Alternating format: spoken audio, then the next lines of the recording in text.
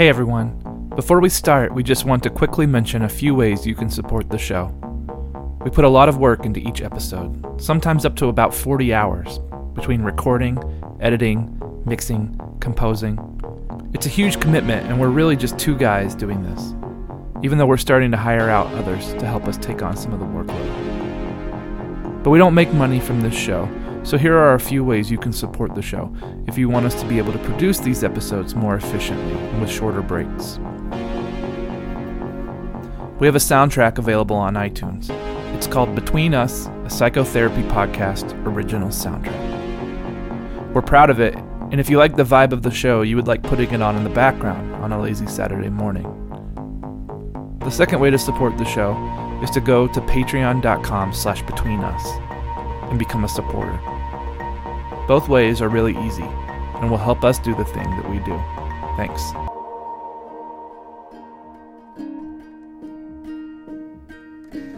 I came here today to tell you, in all seriousness, that I'm done. I did what you said. I gave it a lot of thought, and I decided that once and for all, it's over. The truth is, this therapy is a jerk-off. You know it, and I know it. I actually don't know it, but please continue. It's a jerk-off. Yes, you've said that.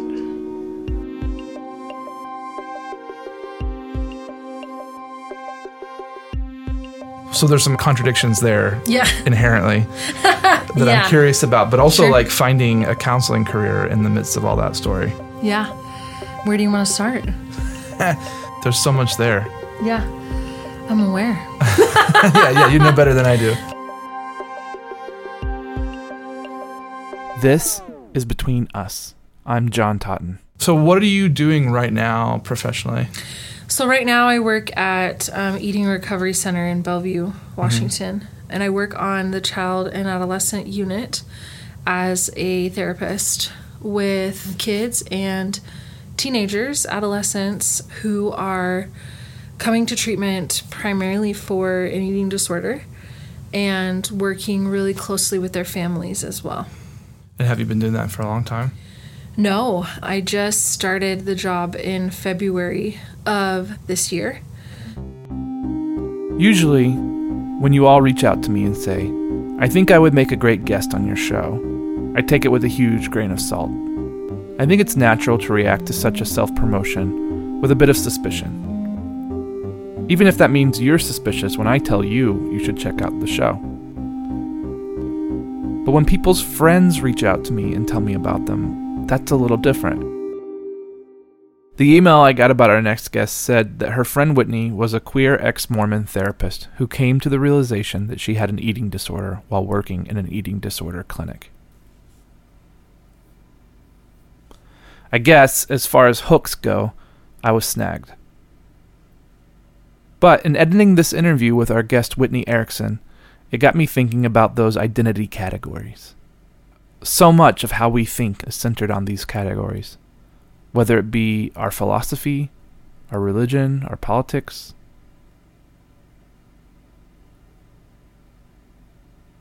And I'm not saying that's a bad thing or a good thing. I'm skeptical of some of the categories. I see my artist and musician friends online who identify as makers. I guess it means they make things.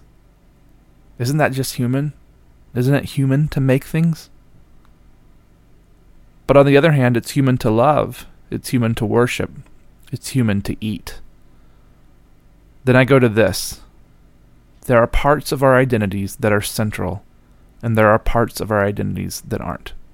And that between these parts that are superficial and central, there are parts of our identity that are plastic, and there are parts of our identity that are concrete.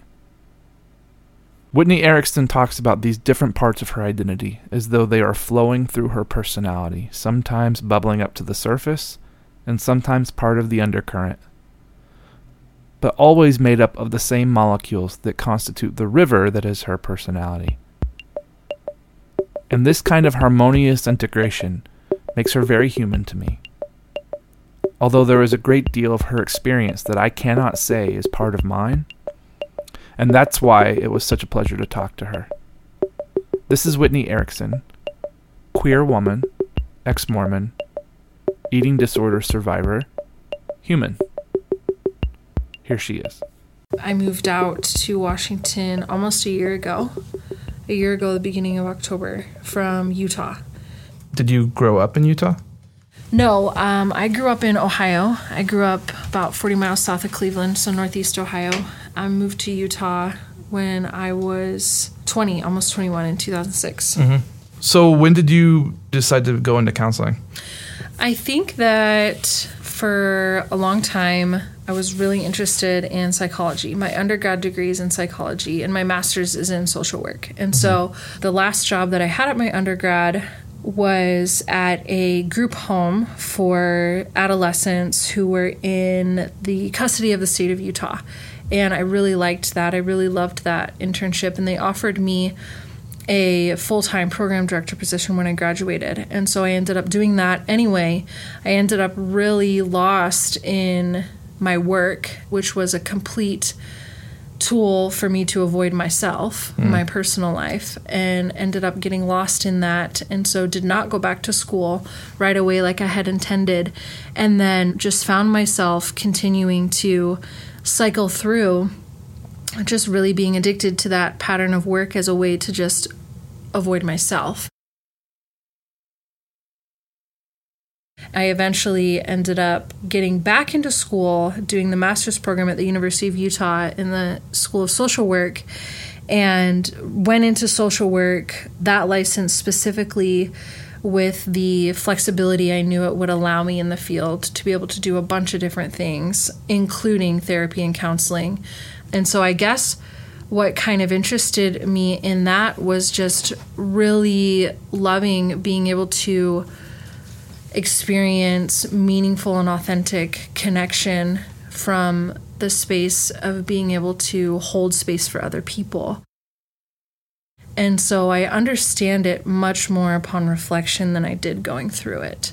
Yeah. It was really just about like the universe like consistently pulling me in the direction of this work, kind of despite my own resistance and patterns of avoidance. Were there major revelations yet to come about yourself? I think my process through graduate school was a lot of similar timing with my faith crisis as well. I reached a lot of climaxes and turns and revelations and realizations before, but a lot during grad school. Well, can I ask bluntly, like, were you out? Actually, my coming out story is really with my bishop, who's like it would have been a church leader. So the man in the position of authority in the ward that I was attending in, where I was active at the time. And so that was the first time I ever came out to anyone.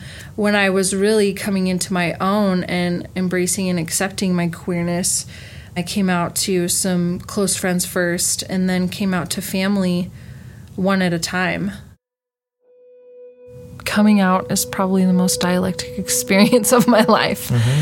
Two opposing experiences coexisting. You know, it's really personally invading. It's also really empowering. It's validating and can also be really invalidating. It's continuously hard, but also effortless today.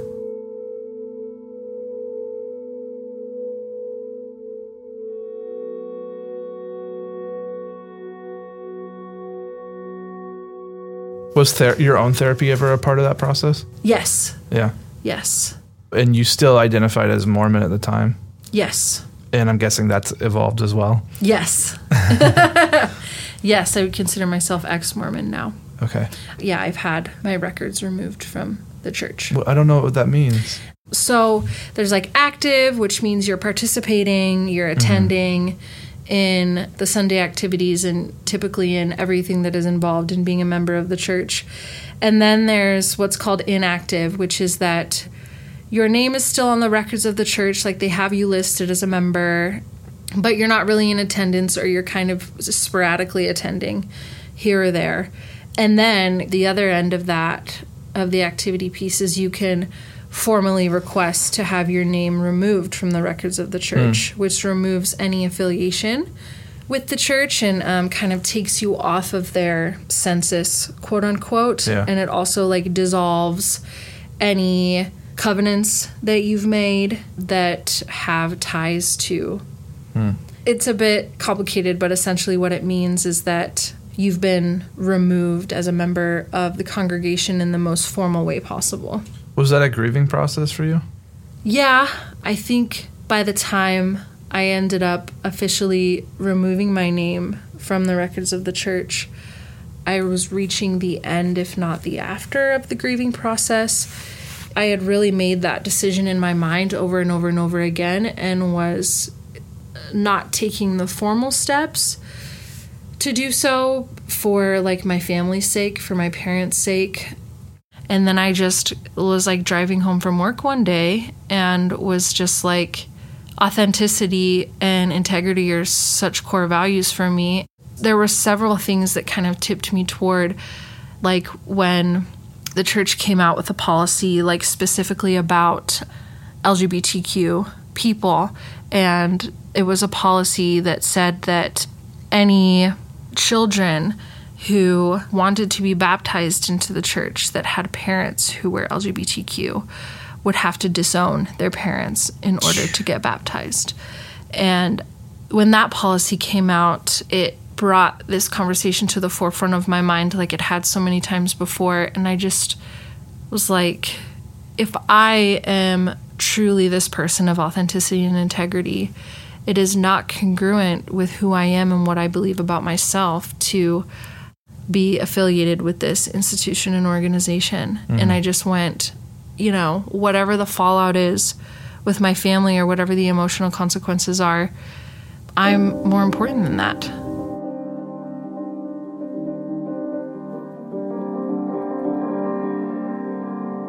I think it's a common narrative for therapists to come out of religious harm. My own emergence into psychoanalytic theory comes not from a harmful experience with religion, but from a complicated faith journey, and at the end of the day, started really with a frustration over the Christian church lacking a nuanced take on sex.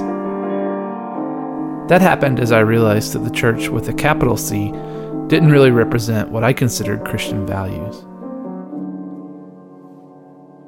I was raised in the South as an evangelical Christian, even though my mom was a Jew who had converted before meeting my dad.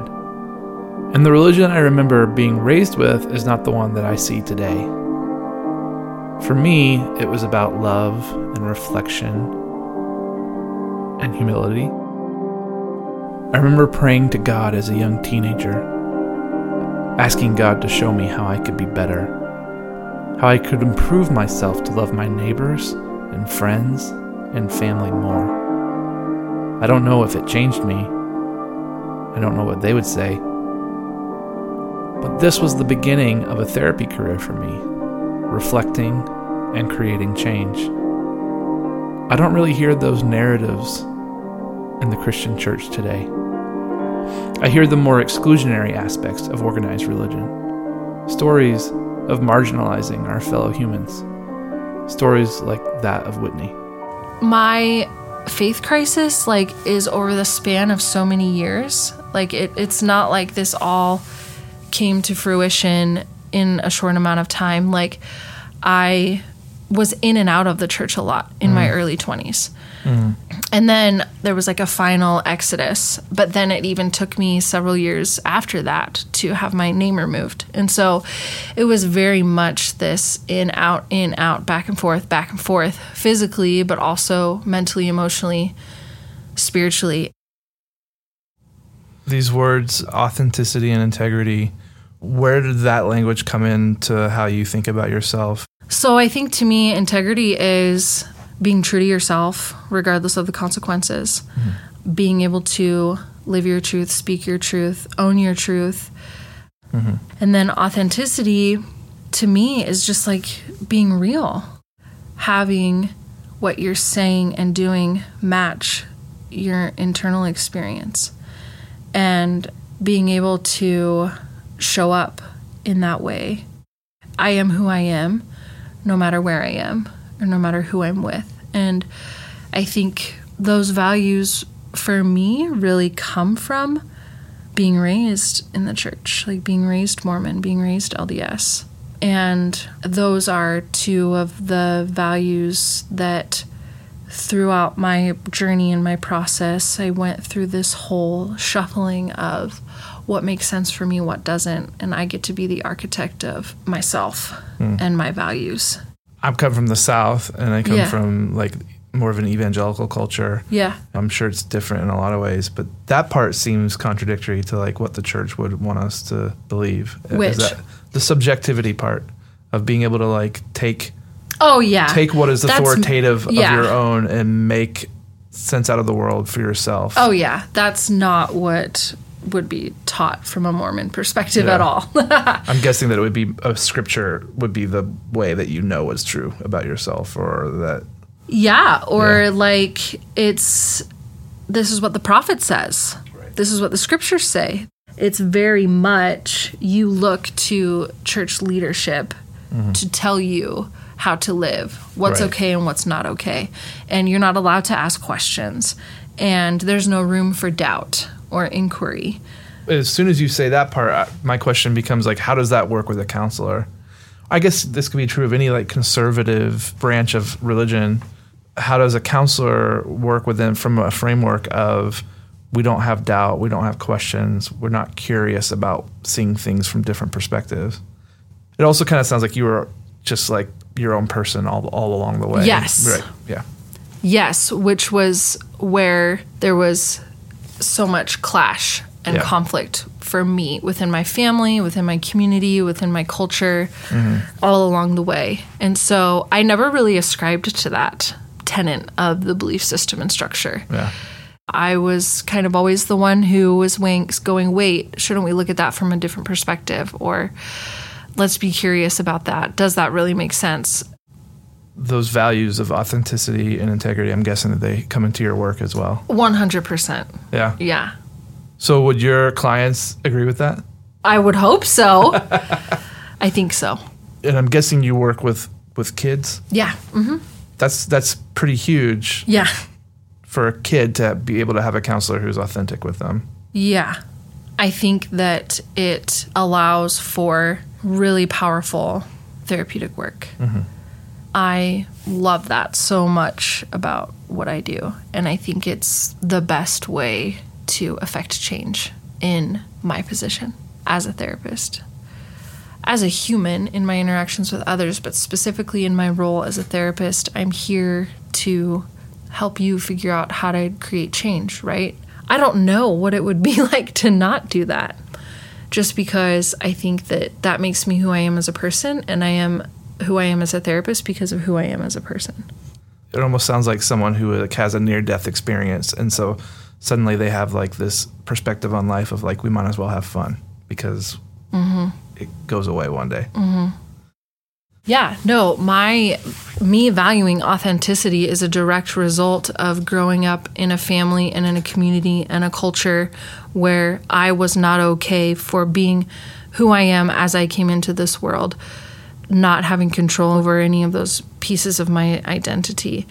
And I think my passion and drive toward authenticity and integrity is a direct result of years and years and years and years of living in the shadows of my true self, hiding who I am, not even knowing that I was doing that.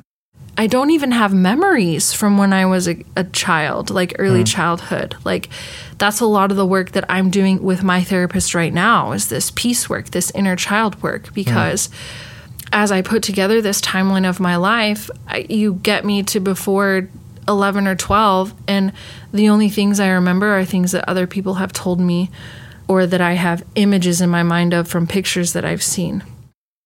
I'm a super feeler, you know? This like I feel things so intensely. I'm a sponge for emotion. That's who I am at my core. And so my 5-year-old self, 10-year-old self, soaking up all of this energy from my environment, from the people around me, from my family, on top of what I'm experiencing internally, having no awareness of that energy, having no idea how to deal with it.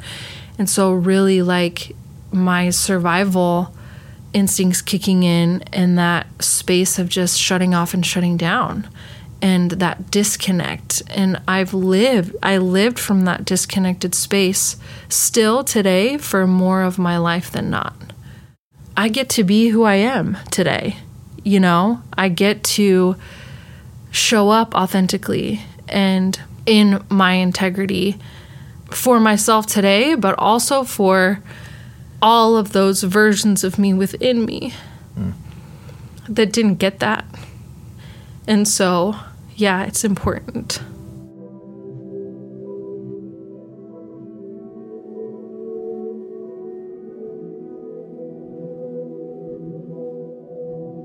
What a gift to be able to bring to other young women, to be able to be still getting in touch with your inner little girl. Yeah. Mm-hmm. And when I think of young girls or women with eating disorders, I think, and I'm ignorant, but I think of someone who is not being able to just be a kid. Right. Yeah, definitely. What brought you to that work? The universe and the powers that are bigger and greater than me in this world just continue to steer me toward like my higher meaning and purpose. And I'm kind of oblivious to a lot of that as it's happening, but I just trust. Today I trust myself, but all along, like I've trusted that higher power energy. Whether that was, you know, God, Jesus Christ, you know, Heavenly Father is the word in Mormon land for God. And today, you know, my understanding of that has evolved. But regardless, like trusting what's bigger than me, just allowing myself to be taken where I need to go. In my mind, logically, it was, I want to do something different. I want to do something I haven't done. I had worked largely in substance abuse with adults and their families. And so there's a lot of mirroring and parallels between eating disorders and substance abuse. And so that was all a part of it logically, but ultimately, like, just throughout the interview process and just navigating through what's the next job I'm going to take, like really just being in tune with myself and trusting what felt right. And so that's how I ended up taking the job. Now, then I took the job and I'm coming to work and getting into it. And I met another therapist there and became good friends with her, and we clicked. Then we started becoming friends, and she writes as like this catharsis process, and so do I. And so we ended up exchanging what we were writing here and there. And as a part of that process, like she had shared with me how she was in recovery from an eating disorder. And then she introduced me to her friend, who then was also talking to me about her experience of being in recovery from an eating disorder. And so I'm kind of like storing that information and processing it and starting this, like being in this job, working with eating disorders. And I'm going, I get that being a therapist is hard, right? Like it's emotionally taxing. It requires a lot of you. It takes a lot of energy. Like you're holding space for other people's shit constantly. Yeah. I get all of that. Like I've been in the field, but it was like extra in this job. And I was like, what is that about? I need to get back in therapy. Like, I need a space to be able to process this. Like, something, I'm missing something. And, like, talking about it in supervision at work, but really still not getting anywhere. And feeling like there's this missing piece. And then I'm remembering these conversations with these two women who, I'm in recovery from an eating disorder. I'm in recovery from an eating disorder. Then I was talking to her, and she said, you know, I think I'm going to reach out to John, who does this podcast. And I just think it would be really fascinating and interesting to hear your story, someone who's experienced significant weight loss and is working with kids with eating disorders. And I'm like, why would that be interesting? And she's like, well, because you're working with these kids with eating disorders, and, you know, in the last couple of years, you've lost 150 pounds. And I'm like, yeah, lots of people lose significant amount of weight all the time. Like, so what? Like, I didn't get it. So I'm processing that conversation, and then I'm still going to work and coming home, and all of this extra emotional turmoil. And it clicked, and I was like, here I am, going to work and having these kids and their parents sit in front of me every day. And I'm like, I think I'm in recovery from an eating disorder. And so I'm having this conversation with these two women, and they're like, well, yeah. And I'm like, I've never framed it that way. Like, I don't think you get it. I've never looked at it that way. It was obvious to them? It was obvious to them. I'm caught when listening to this interview between not wanting to hijack it with my commentary, to make Whitney's points into my own points, but also wanting to scream that she is bringing back to the surface of my thoughts my own tortured relationship with food. I thought we had little in common before we did the interview, but we do have some similarities. I look back at pictures of myself in high school and see how skinny I was, but remember how gross I felt. And now I have been judging my body negatively for a long time. Obviously, it was socialized differently for me as a boy. The standard from society wasn't so crushing. But I still think about food as this way of punishing myself. If I'm feeling shameful, or if I had a stressful week, or if I'm lonely, I think in those moments, overeating for me becomes something that is both punishment and self-love, or love that is punishment. I wonder if those of us who have had that connection between love and punishment experience it in other areas of life, like, say, the love of a judgmental and vengeful God.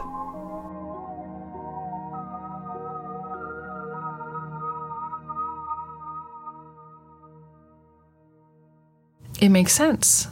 That's real. And so for me, really long answer to your question, like, why did I end up in this job? Because I'm in recovery from an eating disorder, and I've been through these experiences of these people that I'm working with in such an intimate, vulnerable, authentic way.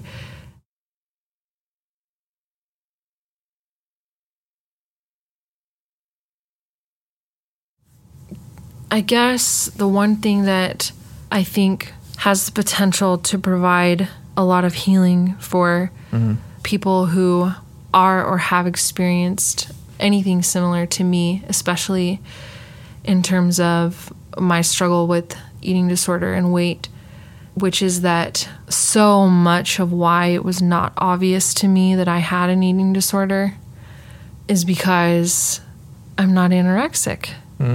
And I'm a bigger bodied person. And we don't look at eating disorders from that perspective. And so it never even crossed my mind that that would be something that I should think about, have an awareness of, that this super unhealthy maladaptive pattern around food was relevant to my experience.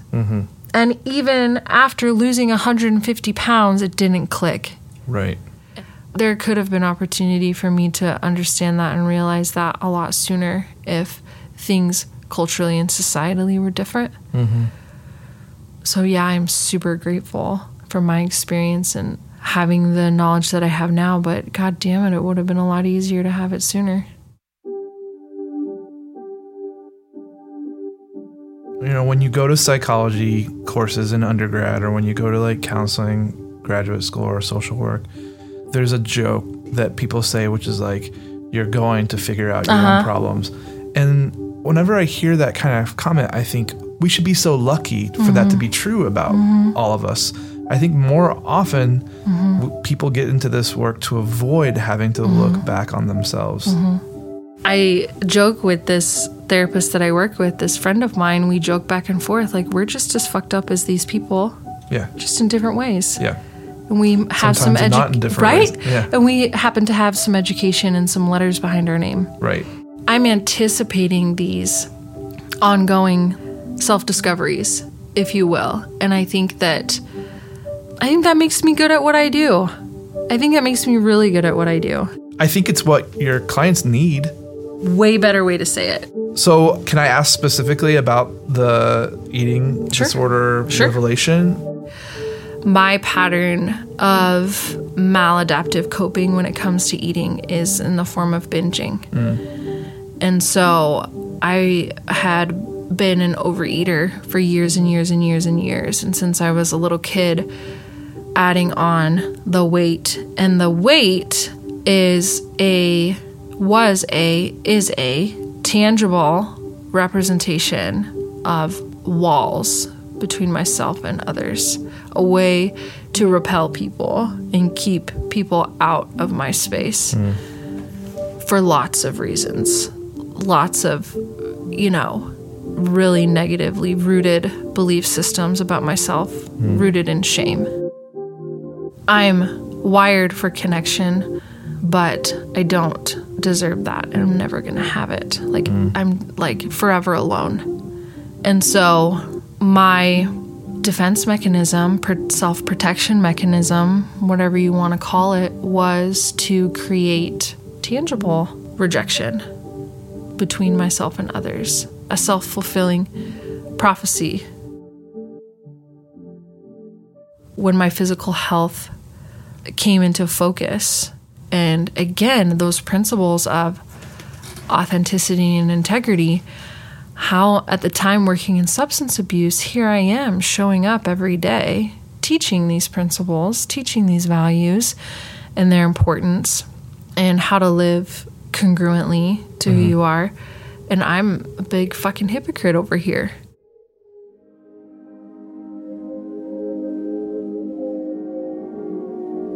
It's so important for us to be doing our own personal work as therapists.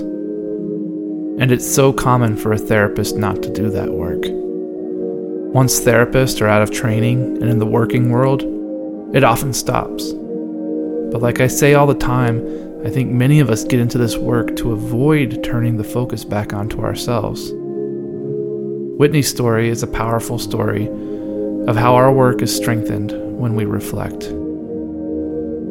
I'm not okay with that, And so really making it a priority to make change. And so that was the focus. I want to feel better. I want my energy back. I don't want to be 40, 50, 60, and all I can do is sit on the couch and watch TV because walking up and down the stairs is ridiculous, I love being outside and hiking and biking and playing sports, all these things that I've loved since I was young and being active. And those are things that I can't do. And so it's also a matter of self-care, right? Totally. Not just in a weight aspect, but allowing yourself to be happy. Allowing myself to be happy. Allowing myself to be happy. Allowing myself to heal. Shedding shame. Shedding these barriers between myself and others, and allowing myself to be seen. And the weight came off as a side effect. Wow. I'm thinking about that revelation of working with folks with eating disorders and having the revelation of this is my shit in front of me. Right, yeah. That requires an intensive self-care reaction. Yeah. And I'm also curious about secondary trauma and the stuff that you carry for your clients. I mean, as someone whose most maladaptive coping mechanism is usually food, that would make me want to eat. Yeah. It would make me want to fill some void with pizza. It does. Yeah. It absolutely does. And so what is your self-care process like now?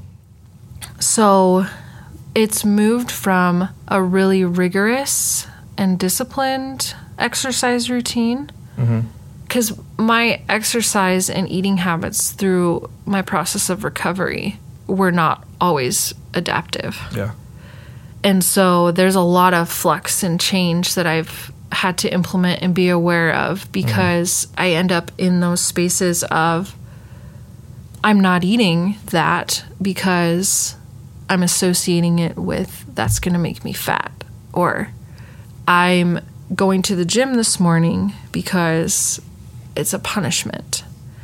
And so having to stay so aware and present with myself, because the coping skill of exercise, for example, can be so beneficial, so adaptive, and can also be the worst fucking thing you could possibly do. And so I'm still practicing that awareness in what am I doing and why? And is this for self-care, or is this fueling my shit? A change that I've made now so exercise is so much a part of my self-care.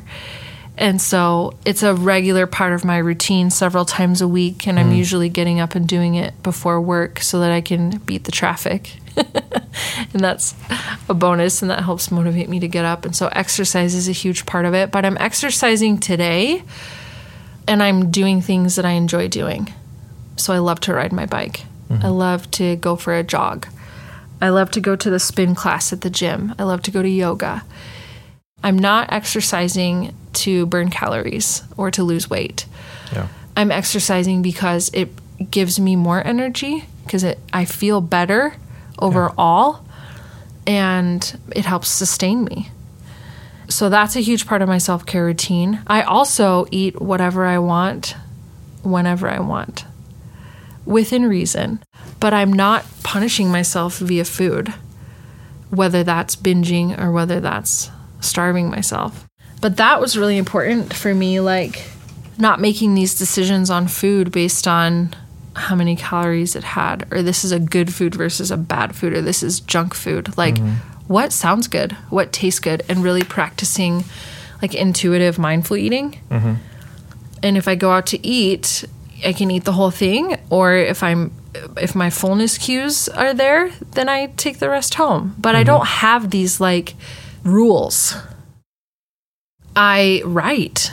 That's hugely therapeutic for me and a form of self-care. The other day I wrote about shedding the narrative that I'm a person of pain. What's in that for you? Growing up and having an identity of being Mormon, having an identity of being queer, and having those identities be rooted in pain around these belief systems and structures that I am meant to suffer. And that's my calling. And shifting and taking control of my narrative and shedding this idea that I am supposed to be in pain. And pain is the only way to experience joy. Letting go of those and embracing I'm queer, I'm an ex-Mormon. This is a part of who I am. This is not who I am. This has shaped my experience, but it is not all of me in totality. And moving to a space of gratitude instead of pain. And being able to see how I've benefited and would not change my experience, but not allowing pain to be the sole motivator for forward movement. The part of this conversation that you won't be hearing is where I asked Whitney about dating other therapists. We both tried it. It's been much more recently for her. And we both had good experiences, it sounded like. But it led to us talking about dating as a form of self-care. This work is lonely work. And as you hear in Whitney's story, it can knock us on our ass. I think for those of us who are in danger of passing that loneliness on to our patients, it's important that we find people to respond to our needs. But that's my take on it. Where are you at spiritually? What do you mean? What role does spirituality play in your work and how you think about yourself? So much. Yeah. Spirituality is as much of who I am as anything else. How it shows up in our work gets tricky. Sure. But I think that it's always a part of the conversation in some way, because it's so much of what I bring to the space. I don't know how to answer your question. I think like I believe in energy Energy is real. It is so real. I believe that what we put out comes back to us, this idea of karma. I believe that we're all connected. There's this interconnectivity. And I believe that whatever's out there, it's something that's bigger than me and than any of us. And I trust that. And I respect that. And I don't need to understand it. Have you lost people because of your identity? Yes. Yeah, absolutely. That's sad. Yeah, it sucks. Coming out is unpredictable. Like, you think you can make these calculations in your head about what people's response and reaction will be, and you truly never know. Yeah, I've lost people that I never would have imagined losing. And I've been supported and validated by people I never thought I would be. It's truly unpredictable. My experience has been so across the board. It's wild, especially with people that are still active in the church, family and friends that I've come out to, because the LDS Church operates from the standpoint that you can have same-sex attraction, which is what they call it, but you can't act on it. So it's this celibate lifestyle, which is where so much of the inner dialogue in my head and in core beliefs was around being forever alone. Because you can be who you are, but you're going to have to be alone forever. The thought popped in my head of like, it's almost treating sex like the way your clients think about food. Yeah. As if like, it's like this bodily function that I can't allow myself to engage in. That's such a good way to put it. Yes. And both are feeding us as humans. Yeah, that was the other part about self-care that I was going to mention before, was like dating. You know, Right. like exploring new relationships. Like that's part of my self-care right now, and part of allowing myself to be seen. But like allowing myself joy and pleasure, like in those capacities, like that's human nature. Do you hang out with other therapists? Yes. How's that? Well, I'm still like making friends and stuff here. Yeah. And historically, my circle's pretty small. I even like in the dating world, I end up like dating therapists a lot. How was that? It's fascinating.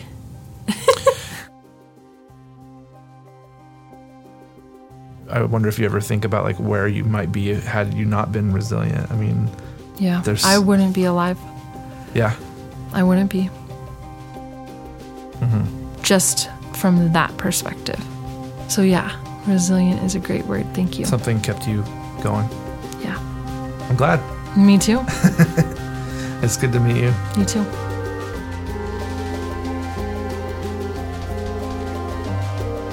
Our thanks to Whitney Erickson. This has been Between Us. Our show is produced by myself, John Totten, and Mason Neely, who also composes our music, with additional editing by Chris Keene at Cutter's Cathedral in Chico, California. If you like the show, make sure to find us where you find podcasts and subscribe. And if you can, leave a review on iTunes. Also, find the Between Us Psychotherapy Podcast original soundtrack on iTunes to own some of our original music and support the show. Or you can find us at patreon.com/betweenus to become a supporter for future episodes. Find us on Facebook, Twitter, or Instagram and say hello.